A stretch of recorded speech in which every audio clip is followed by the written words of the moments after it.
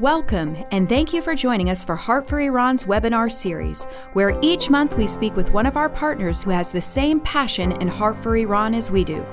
Join us with special guest Dr. David Curry, President and CEO of Open Doors USA, as we discuss Iran's newest threat to secret Christian believers.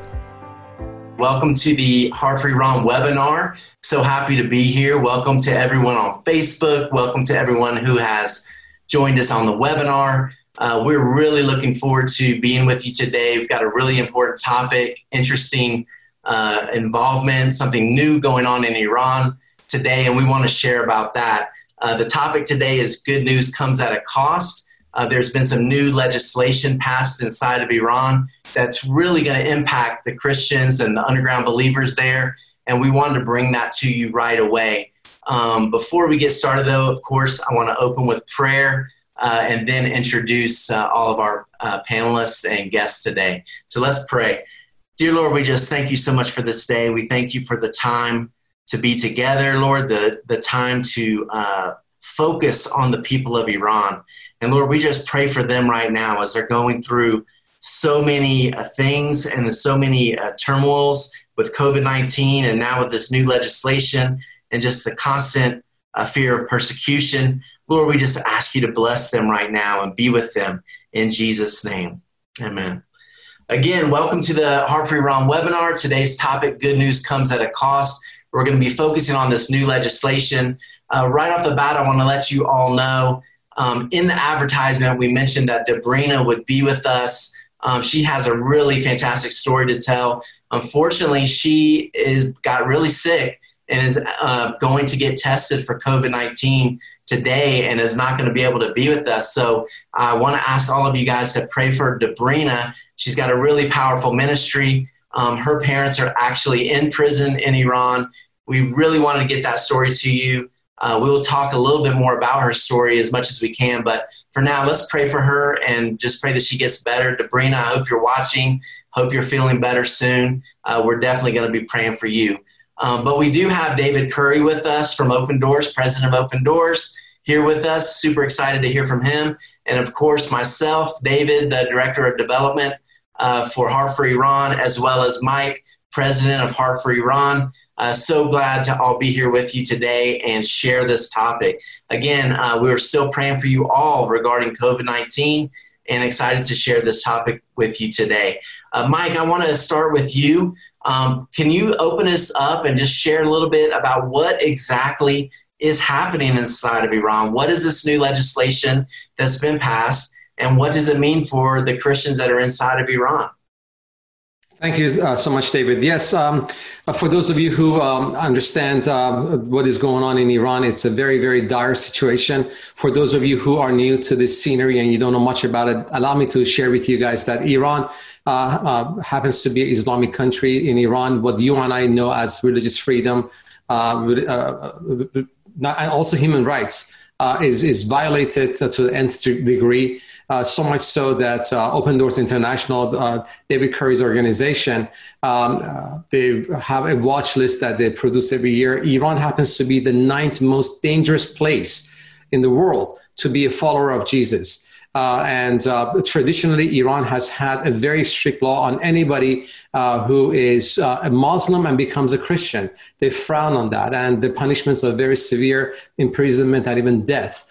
And then Iran also has a group of its own people group, including the Armenian and Assyrian or Christians that are there. They are the ones who've been keeping the fire of Christianity going and alive for centuries under severe persecution in that land, in that region.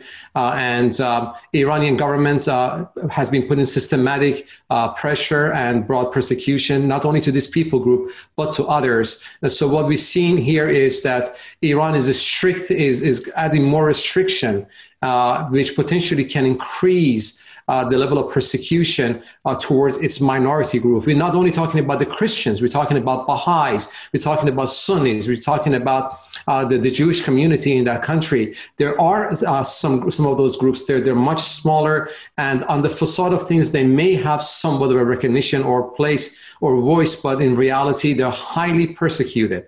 Now, what happened and what is of our interest, the reason we're having this gathering here is because in May of this year, roughly about a month ago, Iranian government decided to introduce a couple of amendments to its Islamic Penal Code. And that has led to a wave of uncertainty and panic, both inside Iran domestically and also abroad amongst the advocacy groups for human rights violations in Iran. And that is something we felt very strongly about as Hearts for Iran. We wanted to talk to you guys about it, ask you guys to come together, let's pray together. But to give you an understanding what that means, I'm going to read directly from the website of Article 18, and we are going to get some information from them shortly. It says amendments. You've actually, sorry to interrupt, you have actually read the new proposed legislation or the new legislation in Farsi. Yes, I have. Yeah, you have the understanding of what's in it. So yeah, please share. Absolutely. So what I will do is I'll share with you guys what Article 18 has put out. Then I'm going to share with you guys what I read in Farsi, which I roughly translated for you guys to have an understanding. Amendments to Article 499 and 500 of the Islamic Penal Code passed through Iran's parliament last month. This is according to Article 18 website. They said that it means that those found guilty of deviant psychological manipulation. Again, I want you to understand, Iran is calling our ministries and others of introducing deviant psychological manipulation or propaganda contrary to Islam, whether in real or virtual space. They are now labeled as sects and punished with imprisonment, flogging, fines, or even death sentence. That's a big deal. So what does that mean? Basically, it means that Iranian government in their own Farsi website, they have written this, and I'm going to go ahead and dissect it for you guys. It says anybody who's found out insulting Islam or belongs to a part of a sect or a religious minority group that in real or virtual space manipulates the minds of Iranian Muslims, or anyone who provides advice, counseling that leads to controlling the will of another person, or any teaching propaganda contrary to Islamic values, or any financial support of any group outside of Iran, or contacting the groups outside of Iran. That means if you are in Iran right now watching this webinar, you qualify to be contacting us or following us, you're guilty. So what would happen to them? Their belongings would be confiscated. They would be punished with imprisonment, flogging, fines, and even death penalty. So these are very, very severe, harsh amendments that has been introduced to Iranian law just recently. And we have no idea how that's going to reflect on the actual persecution of minorities in Iran. That's why we're here, David. So that kind of sums up the big picture. Mike, I just, as we were talking about the exact wording here and you were sharing that, it almost feels to me as if this legislation is directly targeted towards online ministry efforts, TV ministry efforts, any kind of outside missionary activity or targeting. I mean, it seems so targeted, especially you mentioned that any kind of teaching, any kind of counseling or words. We have a 24-hour phone counseling center where people from Iran call us and they talk to us and they ask about the Bible and they want to hear more about Christ. I mean, this is exactly the type of stuff that we're involved in. How does that make you feel, as you're thinking about the people inside of the country and what's happening with this new legislation? That's right. And the other thing that we need to notice is that right now, globally, there's a movement against violence, against injustice. In our own country, in America, right over here, we're realizing that there's a huge uprising. City blocks are being confiscated by people across the ocean, in France, in Germany, across the world. There is somewhat of an uprising against injustice. Yet in Iran, we're having this very, very brutal stance as to no, we are going to do what we want to do. Yeah. No, thank you so much for sharing that. So we did have a chance to talk to Mansour from Article 18, and this is a very, very fresh topic. He actually wanted to be with us today, but was not able to because they're actually having a meeting among ministries and advocacy ministries about what stance and what position they should take regarding this legislation. So we have a short video that I want to play for you guys. This essentially Mansour summarizing what's going on. We wish he could be here with us, but Mansour, we're praying for you as well, as you are working with other ministries to talk about this new legislation and what this means for Christians inside of Iran. So if we could play that video now.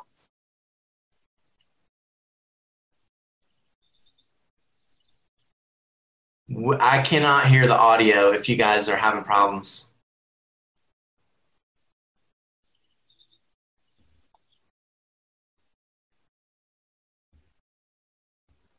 Analysts and those people who are watching this online. I'm so grateful that you're raising awareness and highlighting this very important issue that will have wide implications for not only Christians and religious minorities in Iran, but also anybody whose opinion differs from the ruling Islamic clergies in Iran, who deem any sort of opinion that jeopardizes or undermines their authority as unorthodox. And under this new legislation, they could penalize people very harshly, as you've seen probably this new amendment that has gone through the parliament and has got to go through the final stages. But this is quite alarming, and we should hold our governments accountable, any elected officials who in the Western countries or any other countries who are party with Iran, they do trades, they have diplomatic relations with Iran, and especially the governments who pay quite a lot of lip service to freedom of religion and belief and safeguarding of it.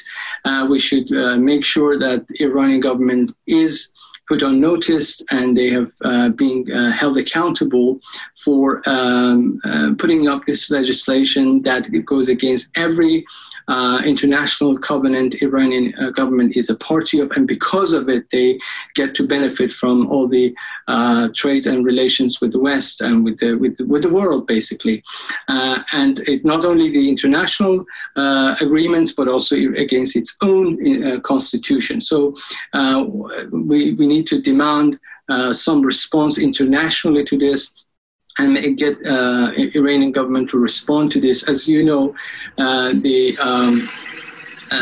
Iranian foreign minister have said repeatedly in various interviews and forums, and not just him, but also previous delegates and diplomats in the Iranian government have repeatedly claimed that we are not penalizing or putting people in prison because of their religious beliefs or whatever views or opinions they hold, but if they break a law. So we have a verse in Psalm 94 which says, a corrupt throne that brings about misery by inventing laws. So these are exact similar situations, that a ruling corrupt regime is bringing about new laws under which they could crack down on religious liberties and freedom of opinion, expression, and belief. So it's really important that we as citizens of the world hold our elected officials, congressmen, senators, members of the parliament, or presidents, prime ministers, whoever counts on our votes, that we should not be dealing with a government that so obviously is trying to undermine religious freedom and freedom of expression, freedom of belief. So I'm grateful that you discussed this, and hope these collaborations continue and put our mind and act together to hopefully make a difference. Thank you for the time that you have given me to be with you. All the best for the rest of the webinar.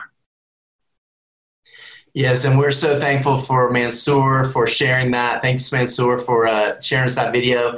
And we're definitely praying for you guys as you talk about what ministries can do with regards to this new legislation. And we want to dig more into what that actually means. But before we get too deep, I want to go ahead and shift and introduce David Curry, our other panelist. David is the CEO of Open Doors USA. Their ministry, very interested and very prolific in the advocacy work, specifically keeping an eye on Iran and other countries around the world where persecution is happening. So David, welcome to the webinar, and we just want to ask you to share, what are you guys seeing inside of Iran? Well, thank you very much for having me on. It's an honor, and I can't think of a more important subject or a more important time to be talking about Iran, what's happening to religious liberties there specifically, but not only to Christians. Well, first, some good news on Iran. This is a young, dynamic church. We estimate somewhere around 800,000 followers of Jesus, all different kinds of backgrounds and faiths within the country. But it's a young, vibrant faith. This is, in essence, a church that's had to count the cost, what it means to follow Jesus under an extreme Islamic regime. Since 1979, there's been an oppressive regime there trying to force out Christians, trying to force one version of Shia Islamic law on its population. This is a cultured country. It's a group that is intelligent. There's amazing resources within the country, and you are seeing all of that at play in this underground secret church of Iran. What was mentioned by Mike and mentioned earlier is new laws, new restrictions as this regime is seeking to tighten the noose, almost like a boa constrictor around the church to squeeze the life out of it. Thus far, again, more good news, everything they've done to try to stifle the name of Jesus, people having access to Bibles, sharing Bibles, talking about it, studying, and of course, deciding for themselves what they think about it. Everything they've done as a regime to try to stop that has helped it to flourish. Let's hope that that's going to be the effect of these laws as well. But what they're doing is they see what's happening, how the church is growing, adjusting, trying to use technologies, trying to get access to Bible studies. They're no threat to the regime. These are great Iranians. They love their country, but they want to be able to understand who a biblical Jesus was, have access to a Bible, and to study it and to talk about it. So I think what their expectation is pretty straightforward. So that's the good news. It's a young, dynamic church. There's a lot going on. One more bit of good news. In the midst of this COVID experience, this pandemic, where there's been a spike in outbreak, now there could be a second spike in the country. Guess who's stepping up? Showing the love of Jesus in very practical ways. The Iranian church, the house church movement, and it's doing it in a very interesting way. First, they're looking at their neighbors. This began really as a movement of people trying to help out of their own pocket their neighbors who might be of different faith or no faith at all, but who are hungry because they've been cut off. Maybe they're vulnerable to the COVID virus. So they're cut off from food, cut off from travel, and Christians are helping their neighbor. They're getting organized as an underground church movement, and they're helping in concentric circles the country of Iran to be as healthy as possible, so that people aren't malnourished, so that people aren't weak, so that they're not cut off from the kinds of masks and things that would help them to stay safe. So I see that the church being the church to the Iranian community as another blessing. Here's the other thing we see, though, that's very difficult, and that is a push, as Mike mentioned, to crack down on every manifestation of the move of Jesus. That means the printing and distribution of Bibles. That means a broadcast into the country that would teach people Bible studies, that would give people access to learn, to grow, to ask questions. Anything that they see as an interaction around a biblical worldview, they are trying to crush. They may succeed. That's why we need to be talking about this. We need to be praying for it. We need to do everything we can to support the church. But this is a difficult time. Good news going on, certainly, but it's a church that is embattled at this point. So David, Open Doors, you guys specifically are focused in on these underground churches around the world, a lot of experience. And Mike mentioned the World Watch List. which Iran is number 9 on that list. Can you tell us a little bit about how this watch list came about and what does it take to get on that list? You bet. Well, yeah, let me pull back a little bit about Open Doors. We began over 65 years ago as a secret covert mission into the Soviet Union. That was our focus. It was really to try to fight the Soviet Union's no God system, to crush Christianity in the what is now the Russian Federated States and beyond. So we began smuggling Bibles, first with one man, Brother Andrew, his story told through the book, God's Smuggler. That's not his name, Brother Andrew, that's his code name. And he set up a system of distribution within the Soviet Union that allowed us to get Bibles and support to Orthodox Christians, evangelicals, of all different kinds of people. That was the network that was created when we first began. What Open Doors does now is that we are operating in 60 countries around the world where people are most oppressed for their faith. What it means, though, is that the technical ways in which we support the church aren't so different from where we began. We have to use more modern methods, but we are determined to make sure that people have access to the Bible, that they can read it, study it, and decide for themselves what they think about it, and that we advocate and speak for the church, which brings us to Iran. We are very concerned about what's happening there. We believe that now is the time for the Western church to speak up and to let their voice be heard on this subject. And when it comes to the World Watch List, what you see is that we have had to find a way, first internally, but now we share it with the State Department, with other governments. I've met with Egyptian government and all across Africa and elsewhere to share our data. What it was initially intended for was for us to determine where we would spend our resources. What's the toughest place to be a follower of Jesus? There's lots of anecdotes about that, but what does the data say? How many Christians are persecuted? In what ways are they persecuted? You say, well, is it different? Yeah, it's different everywhere. In some countries, you have the government oppressing people. In other ways, it's extremism or cultural. Sometimes it happens even within the family. In other places, your family would never persecute you. So we try to determine in what ways are they persecuted. That helped us initially to know where we wanted to put our very focused resources. Now, however, we've released it for the last 20 plus years in order to give people an idea of the scope of persecution. Sometimes you will hear persecution of Christians mentioned on the news, on CBN, certainly other outlets, but rarely in mainstream media unless it cross-references with some other subject that's interested to them. That has led the church into a slumber that they believe that it must not be widespread. But persecution and oppression is massive, maybe more now than at any time in the modern era. More people are oppressed for their faith, living under extreme restrictions. Many, many people even die for their faith, really more than we can count. But when we give you the World Watch List, it is a baseline. All the figures are baseline figures. That means we can prove the numbers that we show you. It's certainly more than that. I hope it's a resource for people.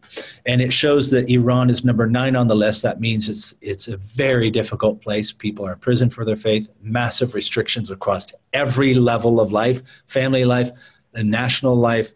The government is oppressing them. So it's a big, big deal. Wow. Thank you so much, David, for sharing that. And we will post in the both the Facebook chat and also in the webinar the link so that you can go and look at that World Watch List right now or later at a different time, and you want to check out and see what other countries are on that list. But certainly Iran has been in that list for quite a while, and it's been a country that you guys have been watching. We have received a couple of questions I want to go ahead and ask you guys and then move our conversation along. But Mike and David, both of you guys, people are asking, has the law already been passed Should we pray that it doesn't get passed, or has it already passed? What is the best update on that, and how people should pray specifically regarding this law?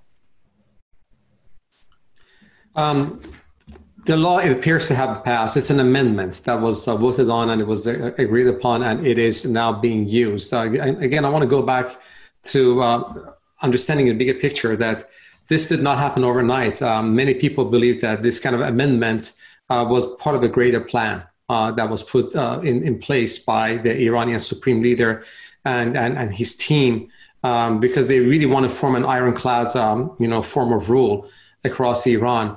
And so we are not really surprised to see this, because we knew that, Iran is focused and panicking about its longevity, and the Iranian government. And there's only so much that you can do by oppressing people and taking away their rights. And that's been happening under the Iranian Islamic government for the past 40 years. But they're very, very cunning and savvy. And if I may, I know that David Kerry, you want to also share on this one, but allow me to give you guys a quick example of what we're seeing over here.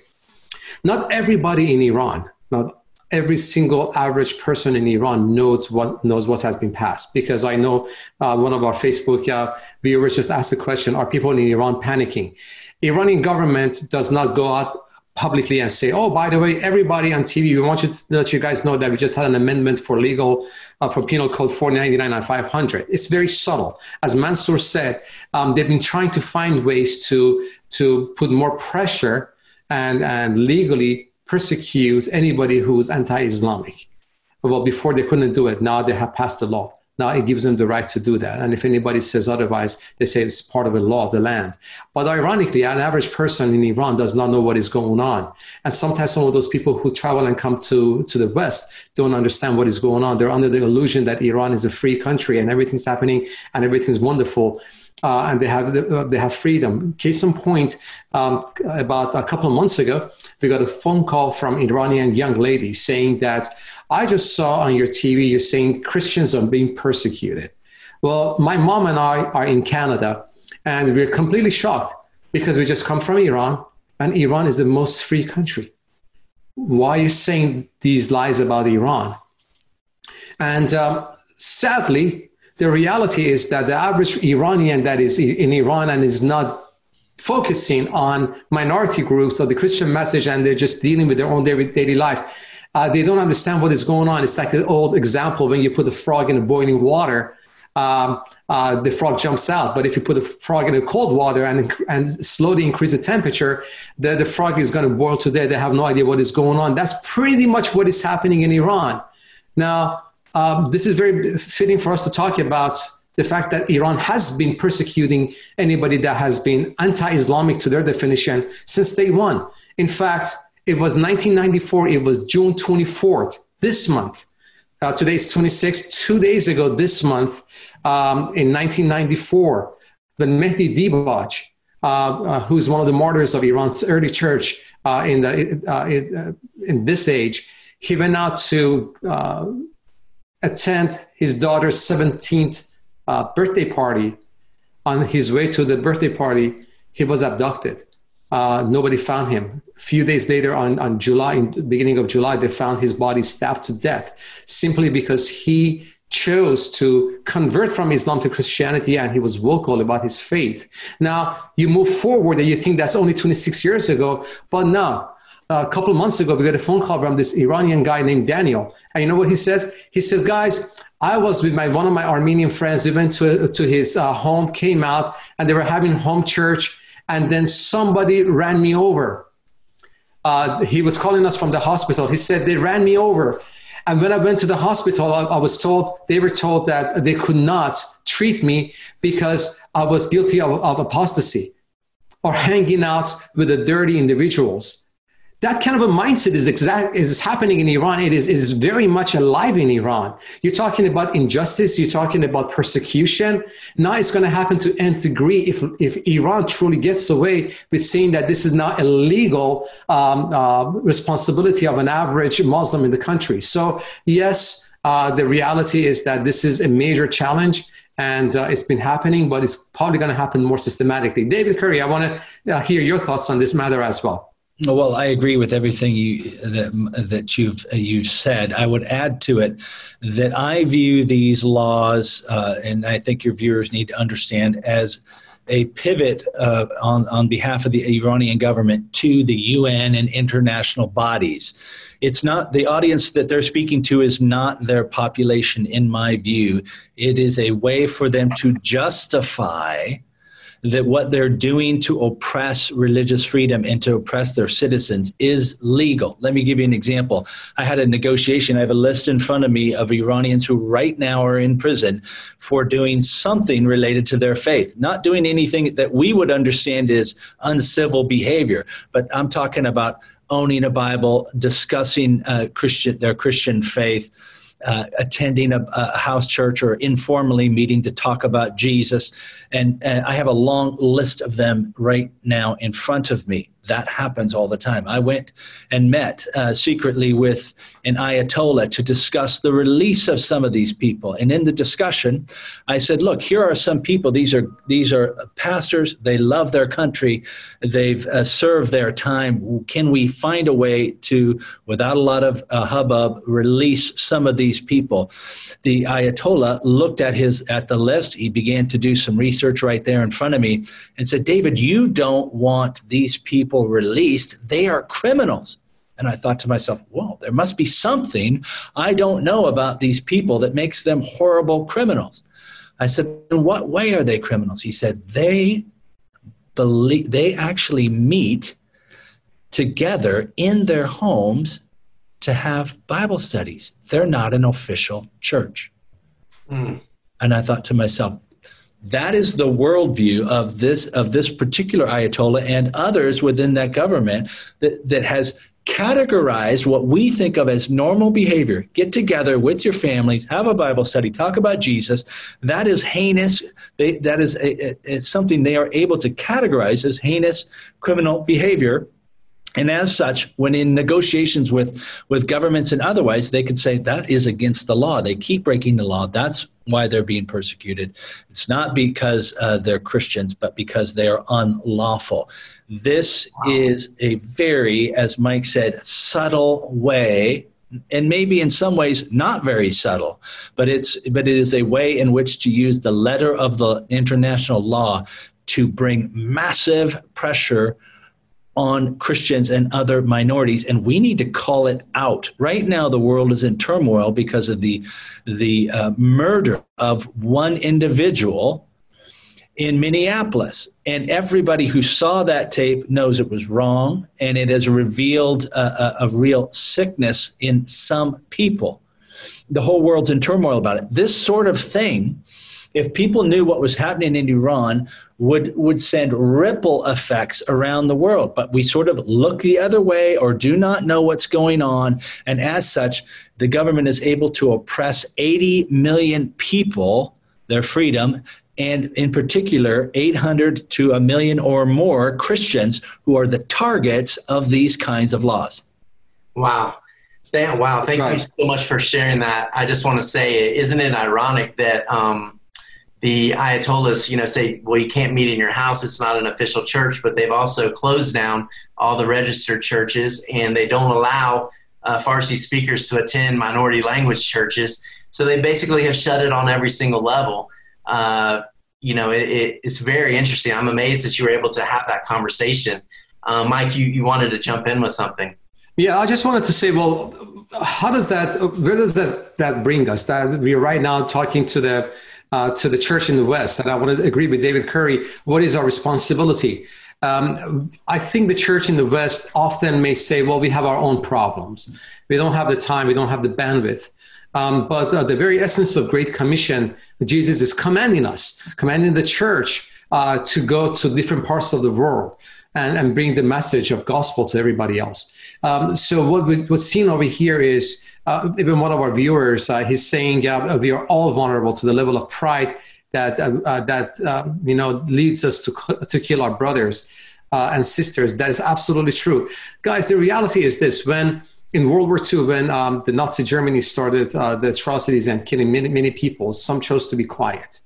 When we are quiet towards atrocities and brutalities that we see done in the name of law, in the name of God, many times there's a danger of us becoming numb to what is going on. Yes, there's a lot of ugliness in the world, but what can we do? And I think the reason that we are getting together is there is a need for us to come together, we collaborate with each other, and we start praying with each other. I mean, one of the things that we're excited about is our partnership with Open Doors USA is a reflection of our heart wanting to, both organizations wanting to work with the rest of you guys, with the church in America, with the church across the ocean. We want to work with every single one of you guys to bring more awareness. Your church members need to know about this. Maybe this Sunday on your virtual church service or online church service, you could go ahead and talk and start praying. All you can do is just maybe spend even 2 minutes on your Sunday service telling the people in your congregation of what is going on and how to pray for Iran. There are tools available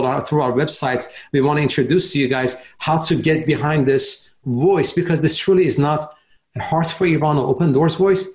It's a voice of Christ asking us to get together and stand in front of injustice. Amen. Mike, we have a question on Facebook about what could international pressure do to reverse this amendment. I want to kick that to David. David, you guys are very active in advocacy. What kind of success has advocacy had in the past, and what's your view about advocacy in this case? I think international pressure, particularly economic pressure, has put the Iranian government in a very tenuous situation right now. Clearly, in my view, they're trying to wait out this election to see if they get an administration that will release some of the sanctions, which will allow economic freedom and hopefully, in their view, allow them to prop up their government. Because I think certainly the people are restless. You've seen in the last 18 months a couple of very significant protests. This is a government that is disconnected from its people. You don't have, and this is something that I'm not sure that American citizens understand. The Iranian people do not like the sorts of restrictions that they live under. They don't have a warm feeling for their government. So the pressure, I think, in some ways helps. Unfortunately, a lot of sanctions hurt the individual people too. So I'm not suggesting that I understand and know, how all of that should be played ideally. But I think when people are so inundated right now with bad news, it's easy, as Mike said, to get numb. It's easy to get fatigued. From a spiritual perspective, and I'm going to assume here that everybody here who's watching this has a concern in their heart for Christians in particular. From a spiritual perspective, however, we are called to pray for those in chains in prison for the name of Jesus as if it were our own family. So that take away the fatigue. Don't take on a pressure, a burden because I say so or because Mike says so or anybody else for the Iranian people, but rather because God should be stirring in our heart to care for these people as if it were our own family. So from a spiritual perspective, I think the church needs to mobilize to pray and to care for Iran, and it makes a difference. There is a strong expatriate movement of Iranians around the world, smart people, resource people who need our help, who need the backing of the international community and the church at large to care. And I think these things have a big difference. This is a country, I think, that is right there at a tipping point that could be something beautiful happening right now. Of course, it's quite dark, and these new laws add additional pressure and additional justification for a government to oppress their people. But I think something good could be happening, but we need to help really pray and move in the direction to help the Iranian church. Amen. That's fantastic. Mike, as you know, we are a group of ministry partners, over 100 ministry partners. Many of them are involved with advocacy. What are you hearing, Mike, from our other ministry partners, and what's your thoughts on advocacy in this case? Right. So you may ask, how does Heart for Iran fit into this big puzzle of advocacy and human rights and other things? And I would like to address that real fast. We do have a 24/7 satellite TV that goes into Iran called Mohabbat TV. It's been around since 2005, and we've been bringing 24/7 Christian programming by indigenous Christians into the country. And what we use that for as well, in addition, is whenever advocacy no longer works, then you resort on to bringing the issue to the very forefront of media. And that happens all around the world, all around the globe. I think it's important to understand and appreciate that advocacy does work quite often. As David Curry mentioned, most often there is a state-sponsored incentives to release the people from jail. So we always want to go ahead and give advocacy a shot because it does work. But in certain cases, there's just such a stubbornness that they say, no, you know what, we're not going to go ahead and release these people. We don't care if they are in prison for having a house church and they're innocent. That is when we usually hear from these advocacy groups. They say, hey, guys, you have a satellite TV. Take this on air. Talk to them about it because we already exhausted all of our options and they're not budging. I think it's important to put more public pressure on the government of Iran. So that kind of answers one of the questions that was asked earlier. What can be done from inside Iran and from outside? We need to educate the average Iranian inside Iran that your government and your representatives have taken unilateral measures to put more pressure on your neighbors, on you. And when they realize that is what's going on in Iran, we're never going to get a call from a 19-year-old girl from Canada who says Iran is such a free country, because she doesn't know. She lives in a fantasy land. So our job is to use our media to bring awareness, and it's quite effective. That's how we play with this one. But again, David, we're also involved in other things such as sending Bible to the country of Iran and helping with the underground church and providing virtual church training as well. But it's majority of the heavy lifting is being done by our partners who truly are the heroes in our midst. Let's talk about that for a minute. Let's talk about ministry. So switching from the political side to the ministry side, Open Doors actively involved, Heart for Iran actively involved.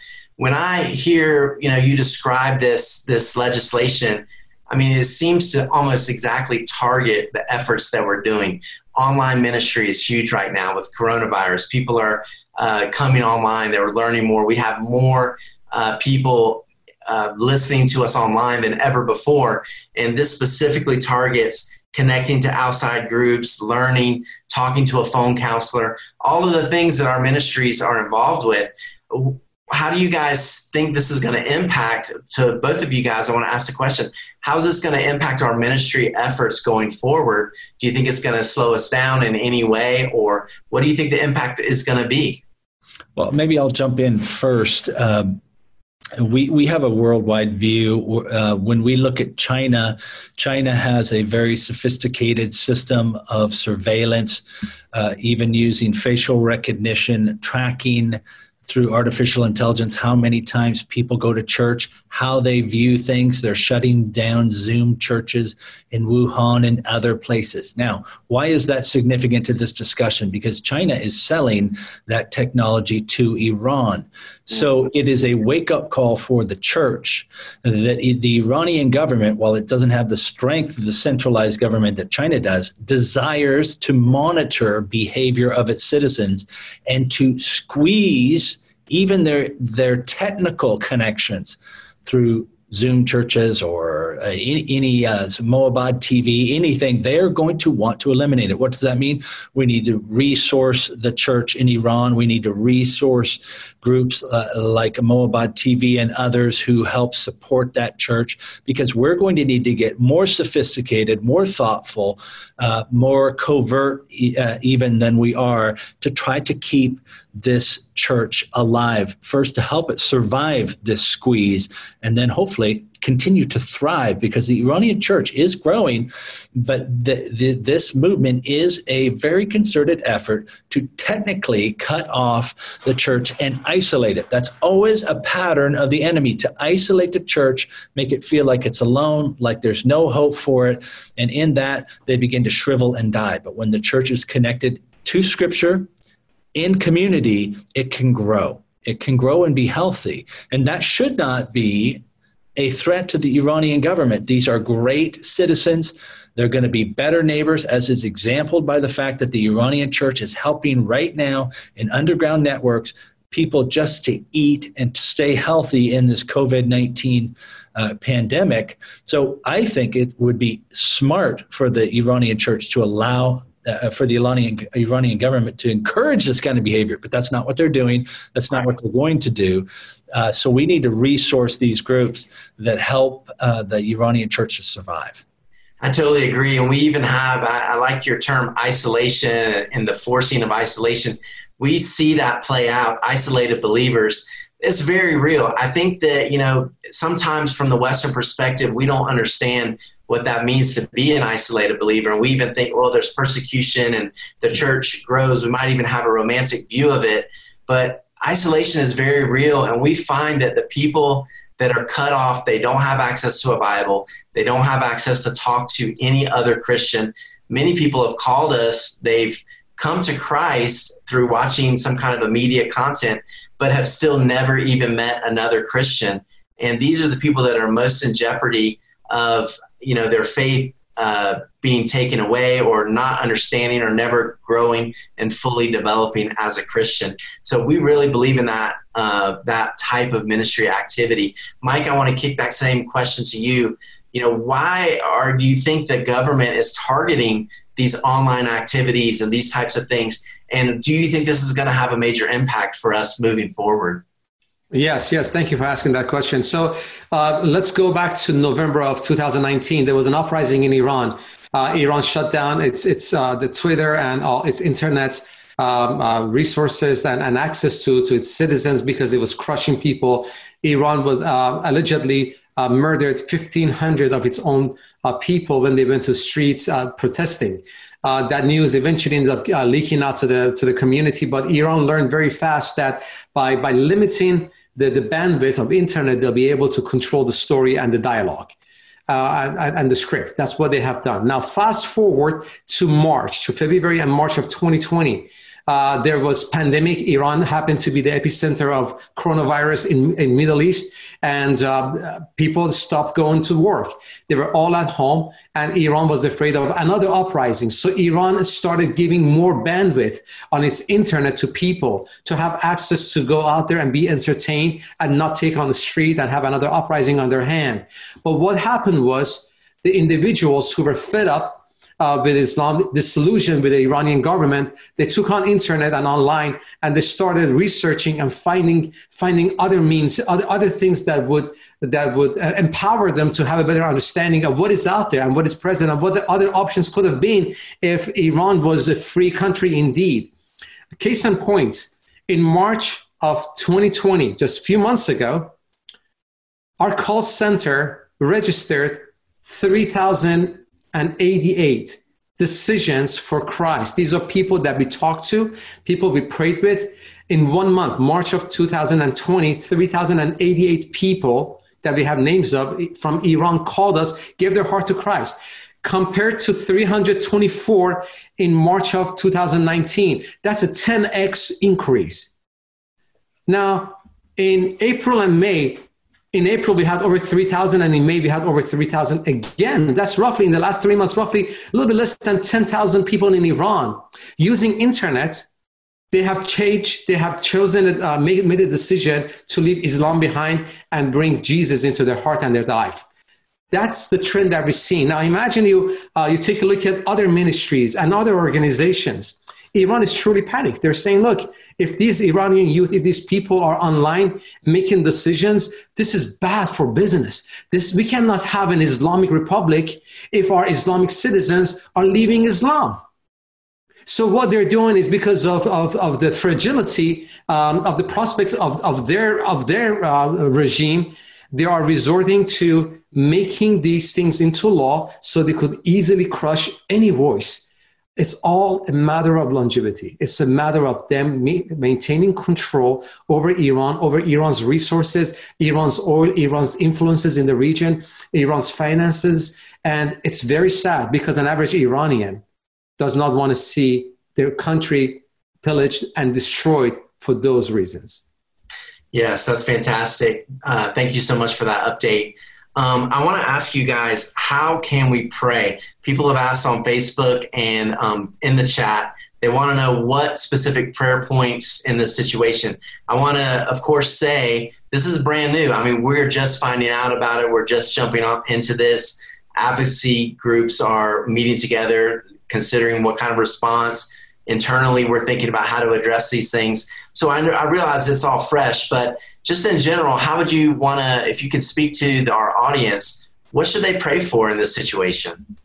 I would say that we need to first pray for the government, for these leaders in Iran. It makes a difference that we pray for them. And I think there are the Ayatollahs. There's not just a Ayatollah, there are several. We need to pray for them, for moderate voices, for people of peace. In the midst of that, throughout Persian history, there have been great leaders, people of peace who respected religious minorities. So there are historical examples of this. We need to pray for that to happen. I think certainly we need to pray for the leaders in Washington, D.C. I've regularly talked, I'm sure as some of you do, to people at the State Department, that they would help coordinate a movement in the West and elsewhere for more freedom and transparency in Iran, not more laws and regulations to clamp down on its people. There's so many distractions that would keep governments from doing that. Let's pray that this becomes a focal point again for people. Obviously, I think we need to pray for the church leaders as well. These people are under tremendous pressure. There are hundreds of them that are imprisoned right now, and these aren't necessarily all big church leaders, but anybody who has a movement and a network of believers who's in prison right now, who is under pressure. I think we need to pray for them. I really believe that Iran is going to be an epicenter of revival, and is an epicenter of revival, not just for the Persian-speaking world, but for the entire world. When I look at and pull back and see some epicenters of hope, Iran is one of them. I think Egypt could be one of them. Who knows? But that China could yet again, even though things are getting harder there, be an epicenter of revival. It's not going to be our plan, but God's plan that's going to bring this about. But I certainly look at Iran and think of all the factors and the ability and the intelligence of these people, their culture, their networking ability, the way in which under tremendous pressure that church is blooming, I think could be amazing. And we need to pray that that happens. Amen. Let me summarize those points. You're praying for the Iranian government and leaders, praying for U.S. and Western governments and their influence, praying for underground church leaders, praying for the church itself. And then I just want to refocus on what you said, praying for Iran as an epicenter to show the world that Christ is Lord, even inside of a country like Iran. And Mike, I just want to kick that over to you. You know, what does this law mean for others? What does the movement inside Iran mean for others when you're looking outside of Iran? Right. Well, thank you. I do agree with everything that David Curry mentioned. I also want to mention that what it means to the church in the West. I want to bring it back to us in the West. What is God saying to us? What does this mean? The reality is that the vast majority of the people who are under severe persecution under Islam from Middle East, they end up leaving their homelands and become refugees in other countries, most often in the West. We see a trend since 2016, a vast number of refugees from Syria leaving because ISIS was there. They're now finding homes in Germany and across Europe and other parts of the world, including America and Canada. But then what is the role of the church in the West? Number one is we need to have an understanding what God's heart is, what Holy Spirit is asking us to do. We need to always ask myself, and I tell my kids, always ask, what would Jesus do? If these people are coming to us, our goal and our number one responsibility is to pray for them. Even before they come to us, before they are coming to our countries, while they're being persecuted in their own nations, we have a responsibility as a global church to pray for the oppressed and for the persecuted. As David says, we have a responsibility to pray for the rulers of those countries. But then as a church in the West, we also need to be able to recognize the individuals that are coming from Islamic background and are leaving Islam and coming to Christianity, to give them a platform to grow in our church. We need to start validating them, integrating them, assimilating them into the existing church, and not shun them. And unfortunately, most often we are seeing the sad trend that when these people come into the Western church, half the time we're saying, okay, you stay out there, or why don't you start launching your own indigenous church? Instead of bringing them into our culture, we're talking about worldviews, a worldview of shame and honor from Middle East that comes into our Western worldview. They need to be understood. They need to be embraced. They need to be validated into the church system in the West. And that is a challenge for us. That's a major challenge. But it's a challenge that I think is a biblical challenge, that God wants us to find ways to welcome these people and embrace them. I'm not talking about welfare or social welfare or political things. I'm talking about the spiritual connection to the people who have chosen to be brothers and sisters in faith with us. There's a huge responsibility on our shoulders. And I really want to say the church in the West needs to pray to find out what its role is in this crisis, because Jesus' Great Commission is taking place. Amen. And we cannot stand back and just say, okay, well, one others and other churches do this. No, there is a responsibility for every single pastor who's watching this program, for every single Christian who's watching this program, every single organization, advocacy group, foundation, donor, anybody. God is speaking to you. Stand up and be a part of this global movement.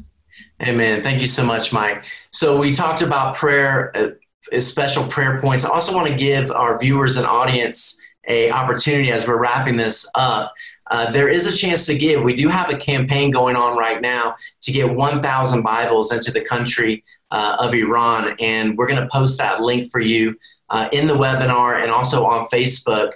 You might have seen the ad already, but it's a 1,000 Bible campaign over this summer to try to get those Bibles in. $7 per Bible. I really want to encourage you to go to that link on our website, heartforiran.com.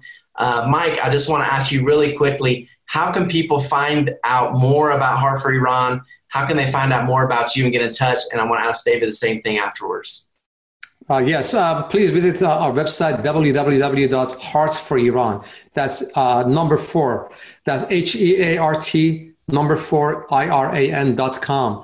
You will find on that website our latest efforts and other things. If you want to get in touch with us, we'd be more than happy to be in touch with you. Also, you could follow us on Twitter. Look for Hearts for Iran on Twitter. You'll be able to see us and the latest news that is out there. If you do have Iranians amongst you, or Iranian friends or neighbors in your neighborhood, connect them to Mohabbat TV. Have them watch Mohabbat TV. That's MOHABAT.TV. That's where we have Christian programming in Farsi, targeting and bringing this information to the Iranians. Amen. David, I want to ask you the same question. How can people find out more about Open Doors, more about the World Watch List? And after you share that, I would love to ask you to pray for the people of Iran and close us out with that prayer. You bet. People can go online, opendoorsusa.org. We try to make it so that people can watch the stories of Iranians and others who are persecuted for their faith themselves. So there's videos and stories and interactions. There's things you can do. You can pray. There are projects, all these kinds of things. And, of course, research. Some people love to know exactly what's going on. Our World Watch List data, as deep as you want to go, it's there. opendoorsusa.org. So let's pray now for the people of Iran, for the church here worldwide and elsewhere outside the United States, that we would wake up to what's happening and mobilize creatively in multiple ways to help the Iranian church. Heavenly Father, we pray right now for the country of Iran. We pray for the leaders. We pray for the Ayatollahs, the governments, the local police officials. Lord, we pray that you would stir the hearts of those that as yet do not know you. They don't know your name. They don't understand who you are, but yet they have been called by law, and they have in some cases put law into place to punish people coming to know Jesus. Lord, we pray that you would frustrate their efforts, that you would help show them through multiple ways the true story of Jesus, and that you would expose them to Scripture and to believers in such a way that their hearts would warm towards you and towards your people. Lord, we pray for leaders of the church in Iran, that you'd strengthen them, give them creativity and resources like never before. We pray for the people that they would hear and be curious about Jesus and the healing power of Jesus, that you would bring visions and insight to people who have no other way. Lord, I pray for television programs and call centers and websites and things that give people information, Lord. Blind the eyes of leaders to these things. Lord, give us creativity and new ways of doing ministry in the face of opposition, Lord, for your kingdom's sake. And we pray it in Jesus' name. Amen. Amen. Amen. Thank you so much for that prayer, David. Thank you everyone that's watching us on Facebook and in the webinar. We thank you so much for this episode and being a part of it. David, I want to thank you for being our guest today. Mike, as always, it's a pleasure to have you with me. And just want to thank everyone again, and God bless you all.